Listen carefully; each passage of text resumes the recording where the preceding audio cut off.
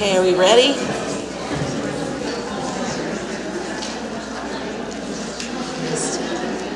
I'm ready when you are.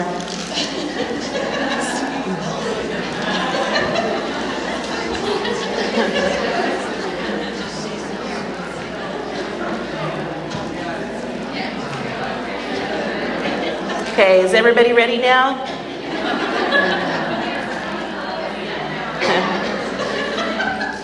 In Mars Hill, the students, when you go to class, all your students, I don't want you all to do this, but the students rise and then you tell them to be seated and it helps them know it's the beginning of class. so the conversations have to stop. The fellowship is so sweet, I hate to interrupt it, but let's get started this morning. I titled my talk, Cultivating Community. And cultivating, that word just really fit for me. Are any of y'all on social media? Are you friends with Tasha? She's my sister. She loves gardening. And when I think of the word cultivating, I think of what she does. Cultivating is used a lot for gardening, for growing plants. And when you're cultivating, I don't know as much about it as she does, but like the soil, it's really important. You've got to break up the soil. It has to have the right nutrients, the right moisture level. It can't be too acidic or too basic. So, you're planting, she's out there planting those seeds. She has a greenhouse now. So she's growing these little seedlings. And if you want some, she grows a lot to share. But one thing, that they'll be weak. This little tender stalk will be weak if it's too protected. So you got to put a fan on it so that it kind of blows and strengthens the seedling before it's planted. And there's just so much that goes into the care to make that plant strong and to make it grow. The verb also is used a lot of times to talk about applying oneself to improving or developing something.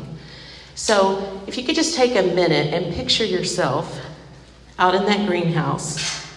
But the thing in your hand isn't a plant, but the growing thing is our community. The community is in our hands, and we're taking care of it. What can we do to make this plant strong? What can we do to make our community stronger? How can we love it, care for it, protect it, and make it thrive and produce fruit?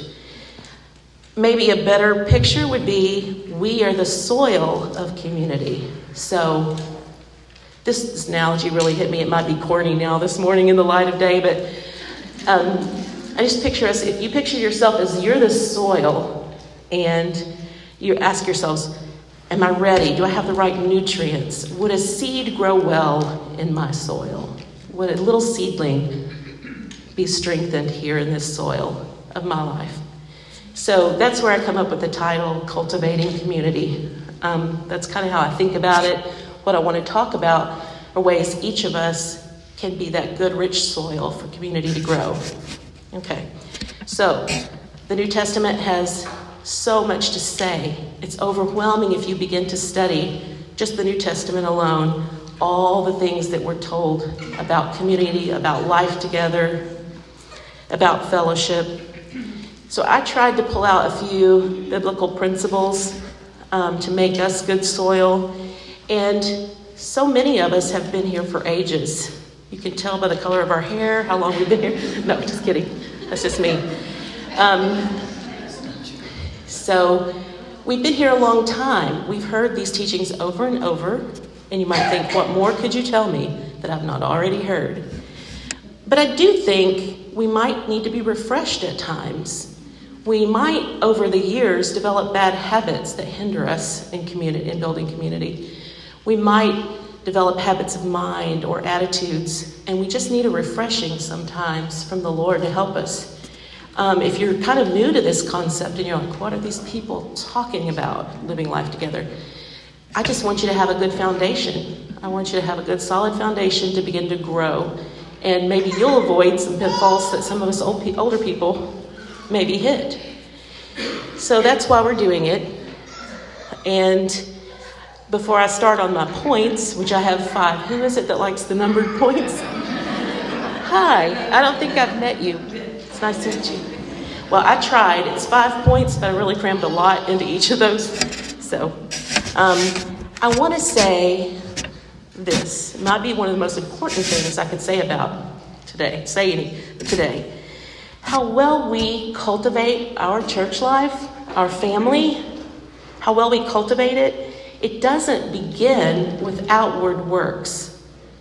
It's not going to start with you taking a meal to someone in need or you having a Bible study. It starts in your mind and in your heart. That's the beginning place. So a lot of what I talk about, it's not you need to do more. You need to do 1, 2, and 3, and don't go to bed then. You got to do more. It's not about the doing. It starts in your heart and in your mind. And if you're off in your heart and your mind and your understanding, it will really hinder you, and it really can wear you out. If you're trying to live a life you don't really understand correctly from the Lord, and I don't want you all to be worn out or frustrated. So the first principle, number 1, if you're taking notes, is we need to understand and be clear on what community is and what it isn't. Billy gave us some definitions last night. I'm not going to go over that, but I want to talk about what's the source of community, and he did hit on this, so I apologize if I repeat stuff. But some of you missed it, so that'll be good. Community, or life together, is based in the nature of God, who is 3 in 1. It's really who God is. It wasn't our idea. The CF churches did not come up with this. It is something that is for all Christians, and it's not even an optional part of Christianity. So living life together is a part of God, and does that make sense? Does that point make sense? And there are various ways people do this across the globe. There are various ways people live life together, but I just don't want you to think this is, our church's thing, okay? This is God's thing. Okay, the Bible, like I said, is so full of admonitions. I just want to take our key scripture for the weekend, and I think I sent it in an email, but what Billy read last night from Acts 2, that's our key scripture for the weekend. And it's there in the book of Acts. And I want to just quickly give the backstory. We just had Easter last weekend, so it's perfect timing. But I know not everybody, most people are familiar with this, but just in case you aren't. So Jesus was crucified, then he was resurrected, and he told his disciples, go wait in Jerusalem, wait for my Holy Spirit to come. This is a shortened version. So they obeyed. In obeying Jesus, that put them on the same road. They were headed to Jerusalem. They gathered in an upper room. There were about 120 people there, and they were praying and waiting on God to speak. The Holy Spirit came. They began to preach, speak in native tongues to other people, and people heard the gospel and were saved. And about 3,000 people were added. So this is where this verse comes into play. Here you have a bunch of people who've heard this message of Jesus and received him, accepted him. And it says, these people, this 3,120 people, they devoted themselves to the apostles' teaching and to fellowship, to the breaking of bread and prayer. Everyone was filled with awe at the many wonders and signs performed by the apostles. All the believers were together and had everything in common. They sold property and possessions to give to anyone who had need. Every day, they continued to meet together in the temple courts. They broke bread in their homes and ate together with glad and sincere hearts, praising God and enjoying the favor of all people. And the Lord added to their number daily those who were being saved. So it's important to know that when we talk about life together or community, it begins, the source of it is when each one of you individually connects to Jesus and you begin to obey him. That brings you together. If God's telling everybody the same thing, of course, it makes sense to me, then you're all going to be together because you're each one individually knowing Jesus and obeying him, and he brings you together. So it says all who believed were together and had all things in common. So when we connect with Jesus, we're added to a family of one another people. This is really important. If we come together but aren't connected to him, we're in a club, okay? Or possibly a cult.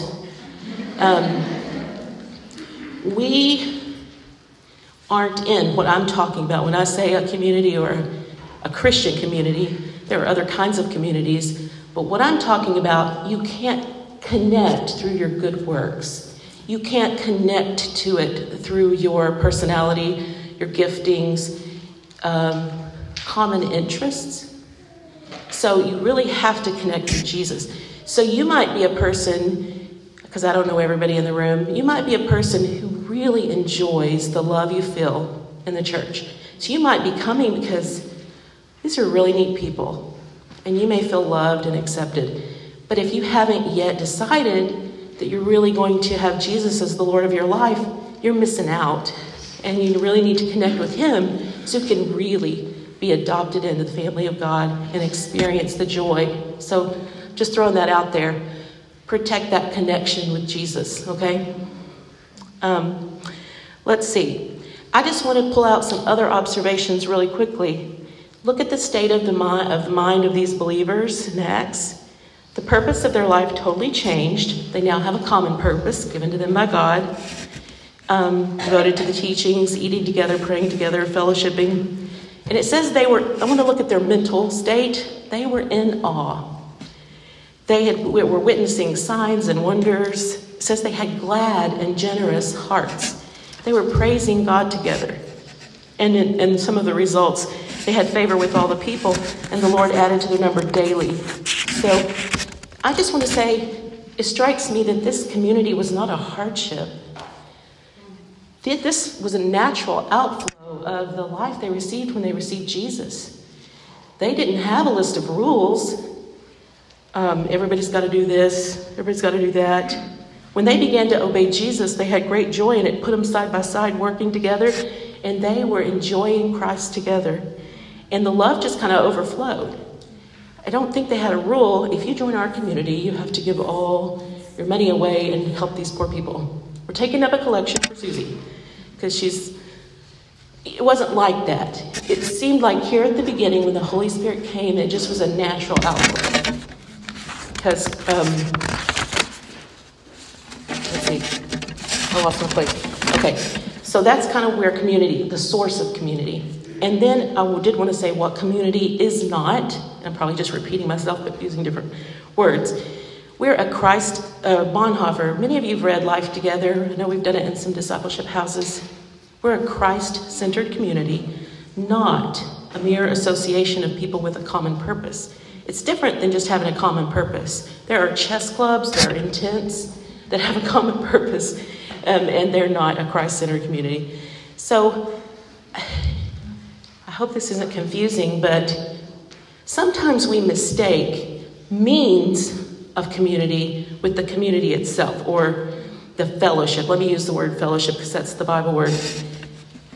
There are some really good ways to spend time together, and like going out for coffee, shopping together, chatting before church, doing entertainment together. Billy mentioned game night.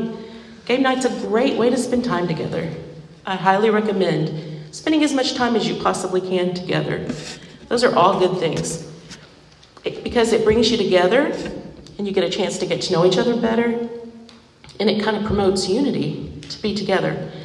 But to be clear, when the Bible talks about koinonia, that kind of fellowship, it's sharing the life of Christ together and building the kingdom together. And those things are giving yourselves to the teaching of the word, prayer together, breaking bread. I'm glad eating made it to the list.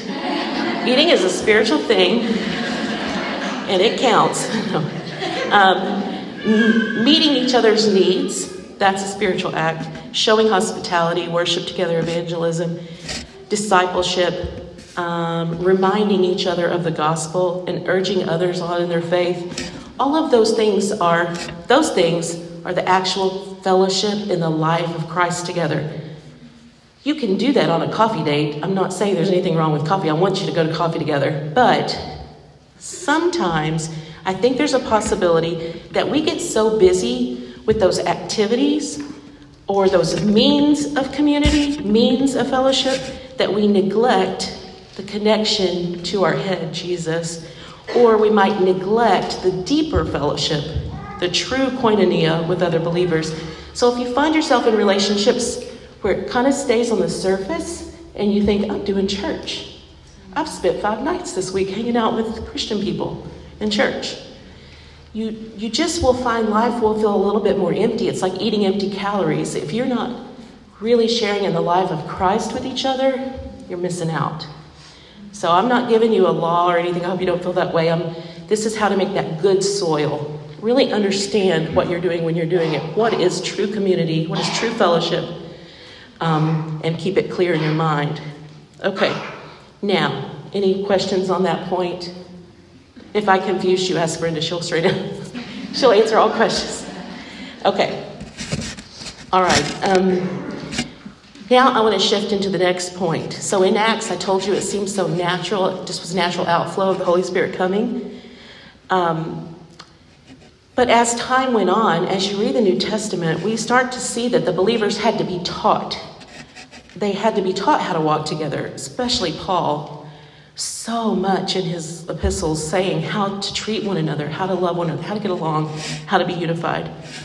And again, I want to note that it begins in your heart, and I'm making up this word. It begins with your perceiver, your perception of your brother and your sister. To be that good soil, to cultivate community, it matters how you're perceiving your brother and sister. And then the disposition of your heart and mind will bear fruit in your words and your actions. Does that make sense? Okay. So the second point is become a safe place. Be approachable and build trust. Become a safe place. Be approachable and build trust. I love this verse. Romans 15:7 says, welcome one another as Christ welcomed you for the glory of God. Christ welcomed us, open arms. And for us to cultivate community and be that good soil, we need to welcome one another. Do you have a sense when you hear the word welcome? Just get this warm, open, safe feeling. And many of you can probably think of someone in your life who's been that for you. You go to their house and you relax and you just enjoy Christ together. So how can we do this? Let's look at Ephesians. This is around 4:25, and then I pick up again in 4:29 if you're trying to write this stuff down. It says in 4:25, therefore, having put away falsehood, let each of you speak the truth with his neighbor, for we are members of one another. Let no corrupting talk come out of your mouths, but only such as is good for the building up, as it fits the occasion, that it may give grace to those who hear. And do not grieve the Holy Spirit of God, by whom you were sealed for the day of redemption. Let all bitterness and wrath and anger and clamor and slander be put away from you, along with all malice. And here's the really good part. Be kind to one another, tender-hearted, forgiving one another, as God in Christ forgave you. So I'm going to pull out just a few thoughts from these scriptures. Words, one point is words are really important. If you want to be a safe place for people and you want to be approachable, your words matter, how you talk to each other. Build each other up. Don't slander or tear down. Be compassionate. This is really important. Be patient and forgive faults. And there is that part about speaking the truth in love. And I just want to define speaking in love, speaking the truth in love with 2 ways. First, it can be non-judgmental, loving correction. Non-judgmental, loving correction. Just as you would lovingly correct a precious child that you care for. That's how we can be with each other when we have built the trust to do this. Okay? I'm not saying go around and do it willy-nilly. But as you develop that safe place around you, it doesn't even have to be, this doesn't matter. This is true at any age. Single women, married women, retired women.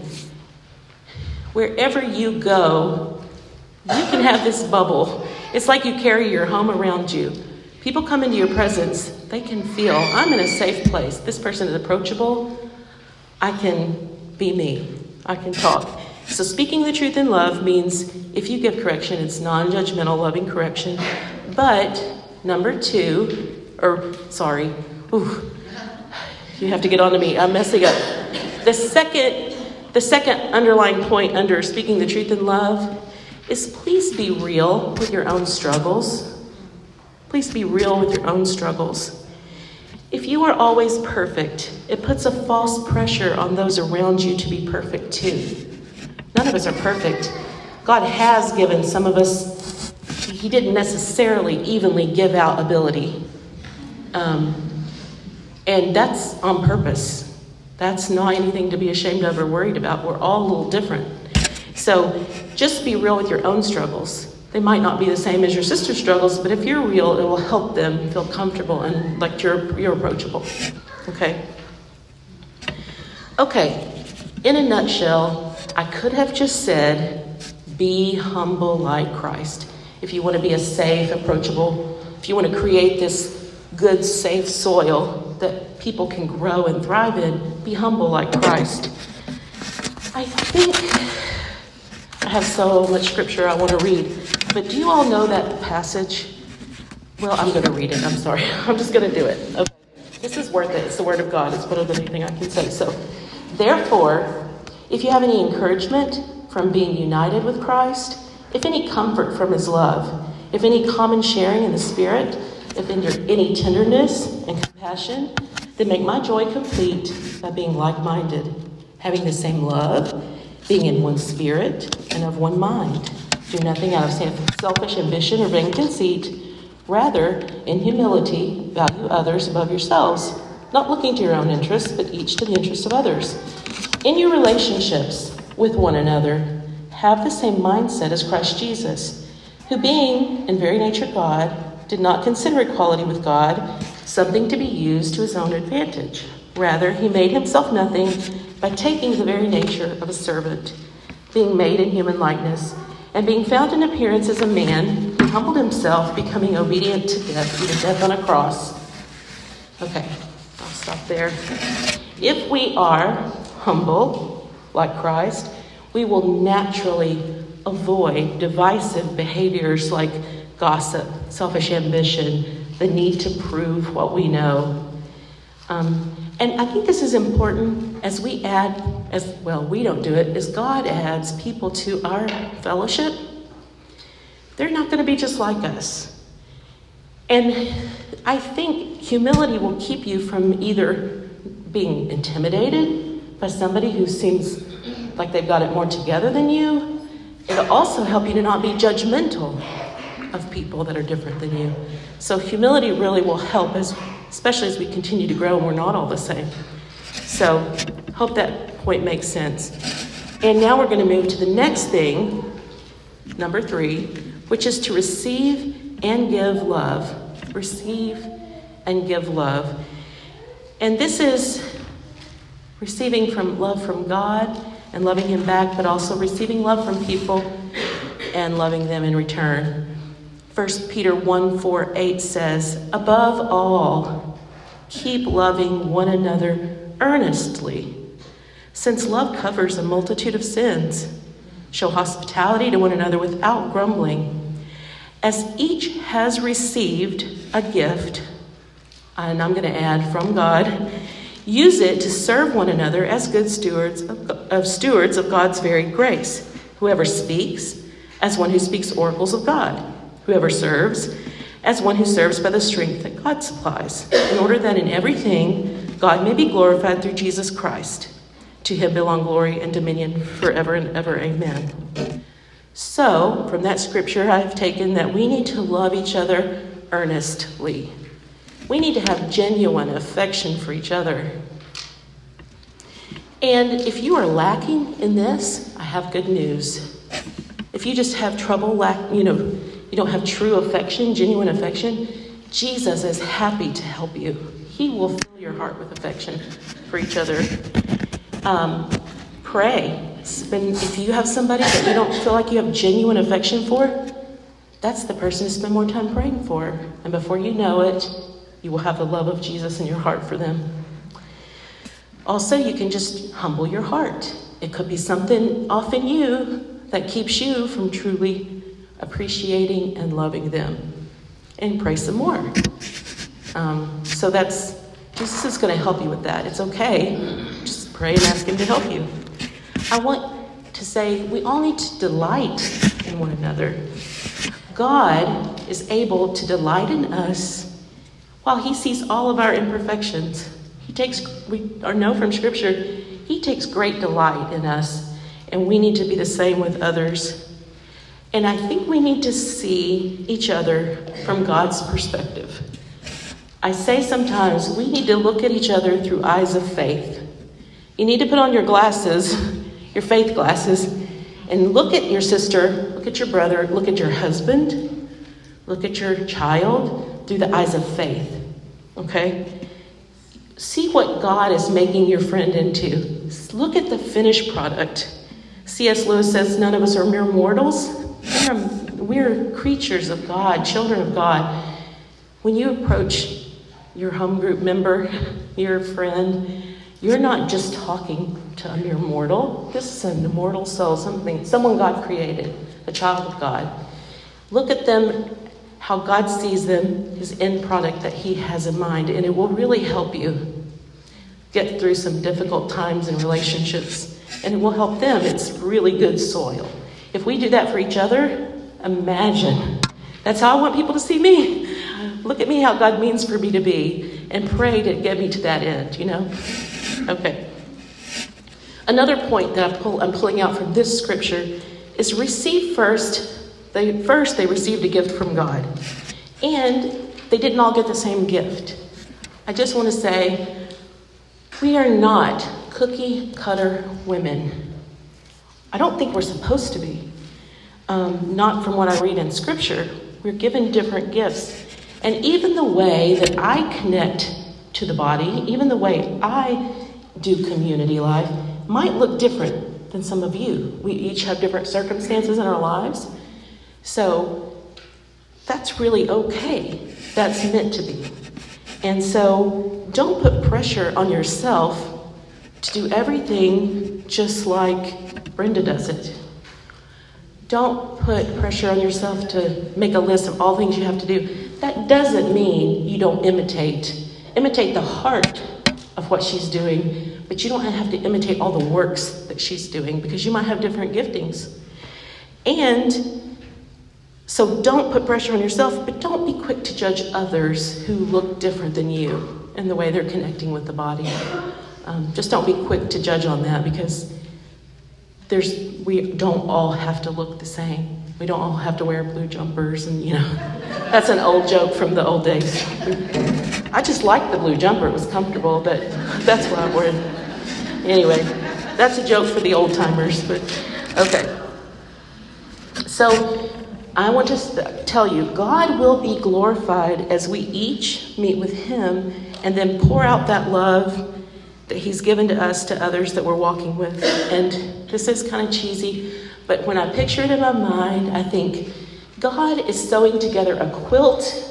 Have any of you made quilts? Yeah, they're different pieces. They're different looking pieces that are stitched together in a quilt. He's making a quilt, not a comforter, that looks uniform across. So yeah. Okay. Moving on. Be aware. This is number 4.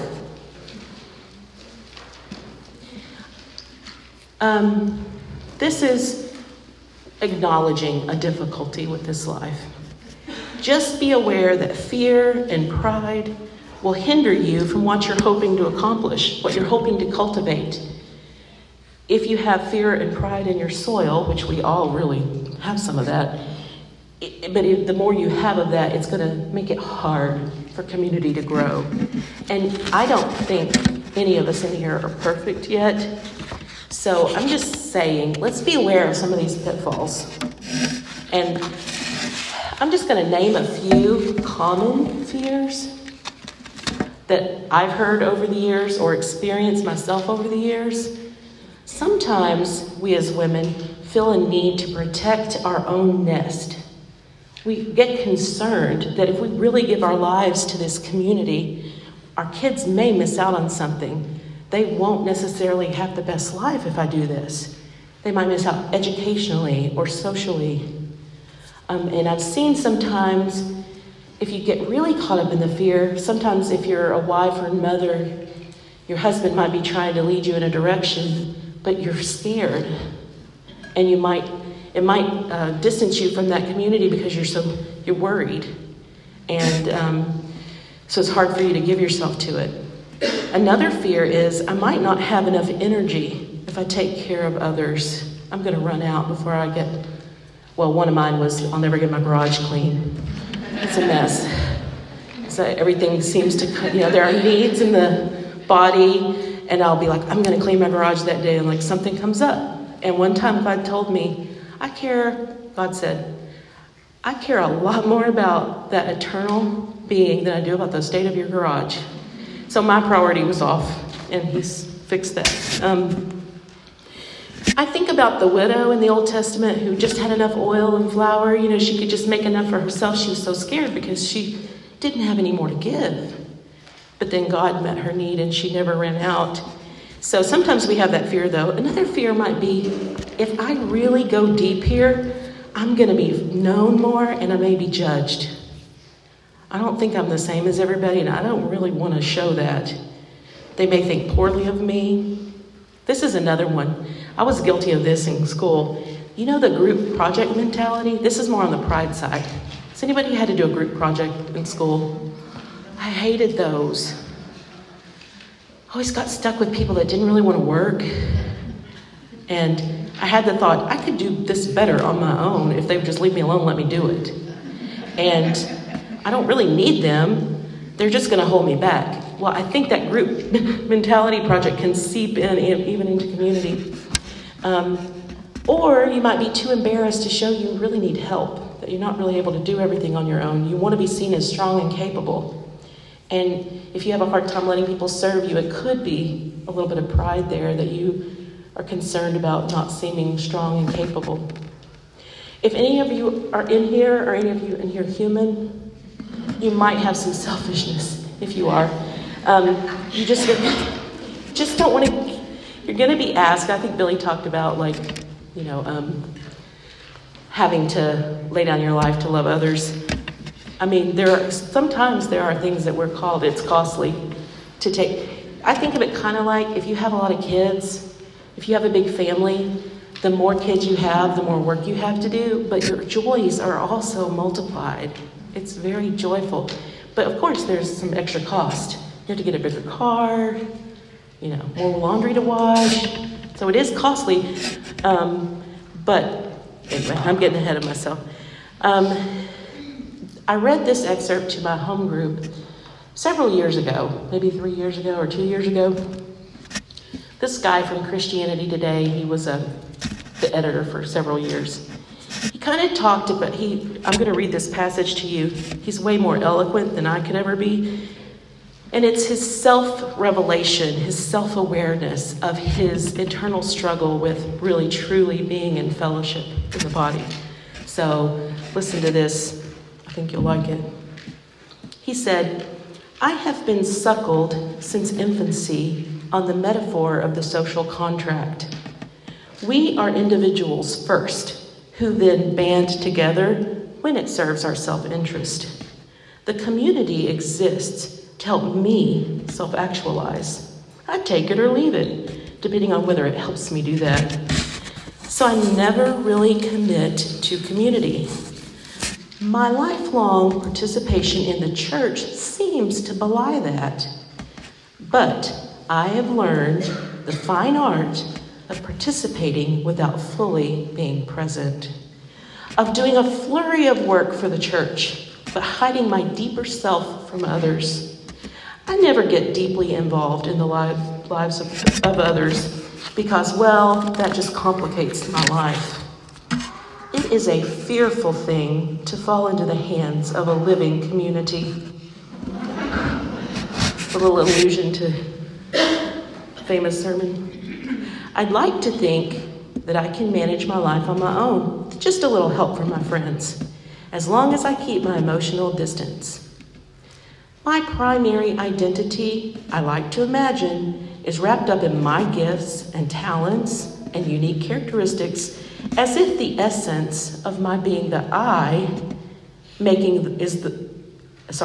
as if the essence of my being is the I, making the we of community a nice add-on, but not necessary.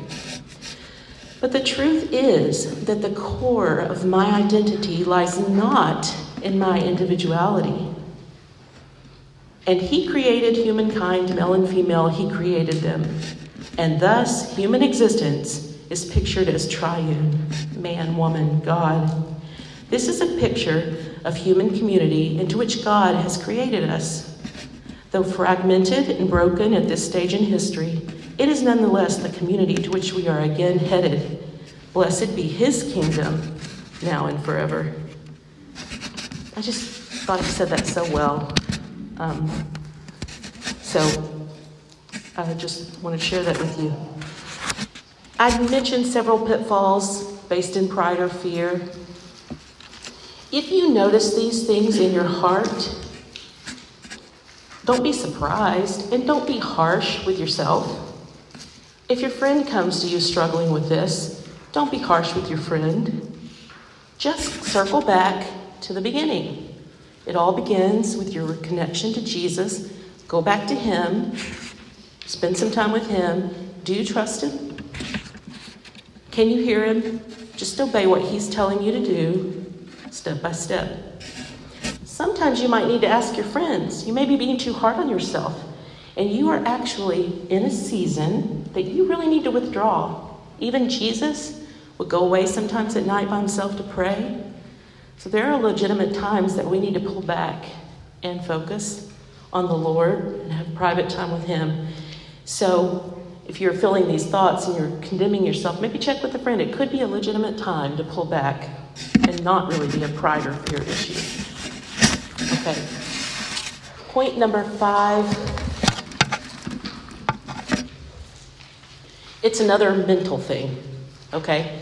How can you cultivate community? Make sure everything's right in your mind and heart. I say be encouraged. And I mean, if you walk around feeling encouraged about this, you are going to be great soil for community to grow. If you walk around discouraged and feel beaten down and under pressure, you won't be good soil for anything to grow in. You'll be too acidic or something. So I want you to feel supported, confident, and hopeful about this way of life. God wants you to feel encouraged. We need courage to live this kind of life because it is costly. You'll sell all to get it, but you gain a priceless pearl. And I was thinking of a couple of parables Jesus shares in Matthew. It's in Matthew 13, 44 and 45. There's the first parable of the hidden treasure. Jesus said, "Again, the kingdom of heaven is like a treasure hidden in a field, which a man found and hid. And for joy over it, he goes and sells all he has and buys that field." And then, as if that weren't enough for Jesus to say, he tells us again the same message in another parable. "Again, the kingdom of heaven is like a merchant seeking beautiful pearls, who, when he had found one pearl of great price, went and sold all he had and bought it." The kingdom of God is another synonym for community. The kingdom of God is the place, the group of people where God reigns as king, where Jesus reigns as king. So really this is talking to us directly. When we're not upset about selling all we had. We got what we wanted, which was this pearl. We got that hidden treasure. It was totally worth it to sell everything else. And that's how I want you to feel encouraged today about community. It's worth the cost of laying everything down. One thing living life like this brings is joy. I love Psalm 133. Behold how good and pleasant it is when brothers dwell in unity. It's like the precious oil on the beard, running down on the beard of Aaron, running down on the collar of his robes. It is like the dew of Hermon, which falls on the mountains of Zion. For there the Lord has commanded a blessing, life forevermore. There is great joy and blessing when brothers live together in unity. So it brings joy. Living this lifestyle brings refreshment. Brenda shared a couple of quotes with me, and I had to ask Chad how to pronounce this word, and then I had to write it phonetically so I could remember. Has anyone heard of the Didache? It's like an early church writing, Aurora. It was written, I think, primarily to Jewish Christians around from 80 to 140 AD. And this is a quote from it. It says, "Every day seek out the faces of the saints so that you may be refreshed by their words." So it brings refreshment, our life together. The next one is it brings maturity. Living life this way will bring maturity to you and others. And I think in our churches, we've focused heavily on this point, on the maturity point.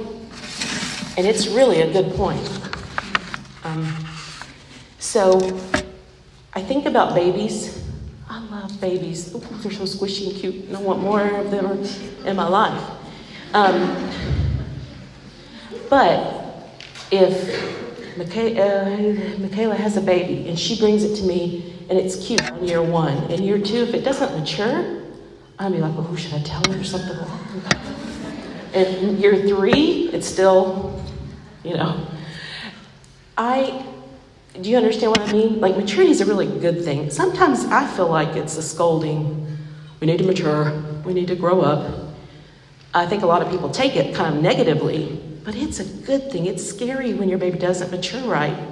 When the normal growth signs, when you don't develop into an adult, there's something not right, not according to plan. So maturity, we need to not think of it negatively anymore. It's really good and life-giving. And so, the Ephesians scripture 4:1-16, Paul talks about, I'm just going to read it. "I, therefore, a prisoner for the Lord, urge you to walk in a manner worthy of the calling to which you have been called, with all humility and gentleness, with patience, bearing with one another in love, eager to maintain the unity of the Spirit in the bond of peace. There is one body and one Spirit, just as you were called to the one hope that belongs to your call, one Lord, one faith, one baptism, one God and Father of all, who is over all and through all and in all. But grace was given to each of us according to the measure of Christ's gift." Skipping down, "And he gave the apostles and prophets, evangelists and shepherds and teachers to equip the saints for the work of the ministry, for the building up of the body of Christ, until we all attain to the unity of the faith and of the knowledge of the Son of God, to mature manhood, to the measure of the stature of the fullness of Christ. So we may no longer be children, tossed to and fro by the waves and carried about by every wind of doctrine, by human cunning, by craftiness and deceitful schemes. Rather, speaking the truth in love, we are to grow up in every way into him who is the head, into Christ, from whom the whole body, joined and held together by every joint with which it is equipped, when each part is working properly, makes the body grow so that it builds itself up in love." So life together, when we get pressed together, we can really help each other mature and grow up into what we're supposed to be. So that's a great thing to be encouraged about, that we will gain maturity as we walk this life. Also, another thing, life like this together, Christ's presence and power is multiplied among us. Jesus said in Matthew 18:20, where two or Where 2 or 3 are gathered in my name, there I am among them. Ignatius was an early church father. He, around 105 AD, he said, "For when you assemble frequently in the same place, the power of Satan are destroyed. The powers of Satan are destroyed. Let the assembling together be a frequent occurrence." So his presence and his power are multiplied when we're together. And we've already talked about how it's the best witness. Just as people see our love for one another, they'll know that Jesus was really the Son of God. They'll be saved. And we've talked about that one a lot. So those are kind of my 5 encouragements about how to be good soil, how to grow and cultivate community. I'm finishing up, and then we'll give you a break. I was talking to Chad a little bit about this, and he just pointed out that different times in history have called for different expressions of Christian community. He mentioned after the fall of Rome, in order for Christians to get together, God led them they formed monasteries, and people got together in order to form community. I mentioned Bonhoeffer, during communism, they had unique ways of building community. They had some really intense life together in one home, like actually living together. Here at the CF churches, we have home groups and other things that we do to have life together. What we really need to do is to pray for the creative help of the Holy Spirit to find ways in our current time, in our current situation, just to stick together, to form connections and to live life together. It's a little different now than in the 70s, 80s. You need to be creative in meeting the Holy Spirit on how God wants you to do it more and more. Just over the years, Billy mentioned some of the ways we've done this, and I'll mention them again, but you're going to hear testimonies from these ladies and get to hear their life stories, some of the ways God's called them to knit together with others. But things like, hospitality with each other and home groups and doing education together and extracurriculars together and outreach and prayer and service together, discipleship houses. Even when people date and get married, they kind of do it openly and knit together with the people in the body where they're walking through it with others. Our church meetings is a way for us to be together. So there are many options, but just pray for the Holy Spirit to give you creative insight on how you can do it. As you listen to this morning, Brenda's going to talk, and then in the evening, you're going to hear some more stories from some more ladies. I want you to listen for inspiration. Open your ears and just try to take away one thing, one way. Oh, I bet I could do that. Or that sparks an idea where you can connect more. So I'm going to give you 2 questions. I meant to do this at the beginning. We're going to have after Brenda speaks, we're going to break down into our churches. I guess LCF, you have the most people, so you could meet in here later when it's time. It's not time right now. But some people can meet out there, and we need a third option. Anyway, we'll figure that out later. But 2 questions. I'm going to give you the questions now so that you're ready to quickly share when you get together in your church groups. Really simple. Number 1, what are some ways that we are really living life together? In your own experience. Share from your own experience.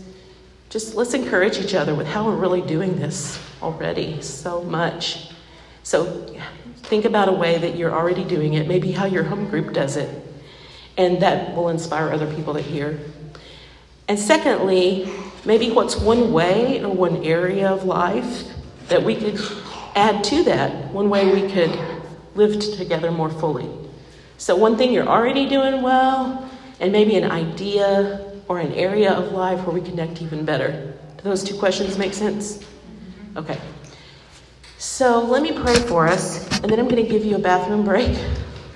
I don't know how long that was, but hopefully y'all are okay. And then after, we'll just make it a quick break, take 10 minutes, and then come back, and Brenda's going to share with us. Let me pray. Father, I thank you for your mercy and your grace toward us. And we don't think we're deserving or we've earned anything with you, but we receive you with open arms. And we receive this word as your loving care for us. And teach us, Lord, teach us to live heaven on earth. Teach us to live here on earth like it is in heaven, in obedience to you and in connection with each other. Father, I pray for our conversations as the rest of the weekend goes on, that we would build each other up and encourage one another and remind each other of the good news of the gospel. In Jesus' name, amen.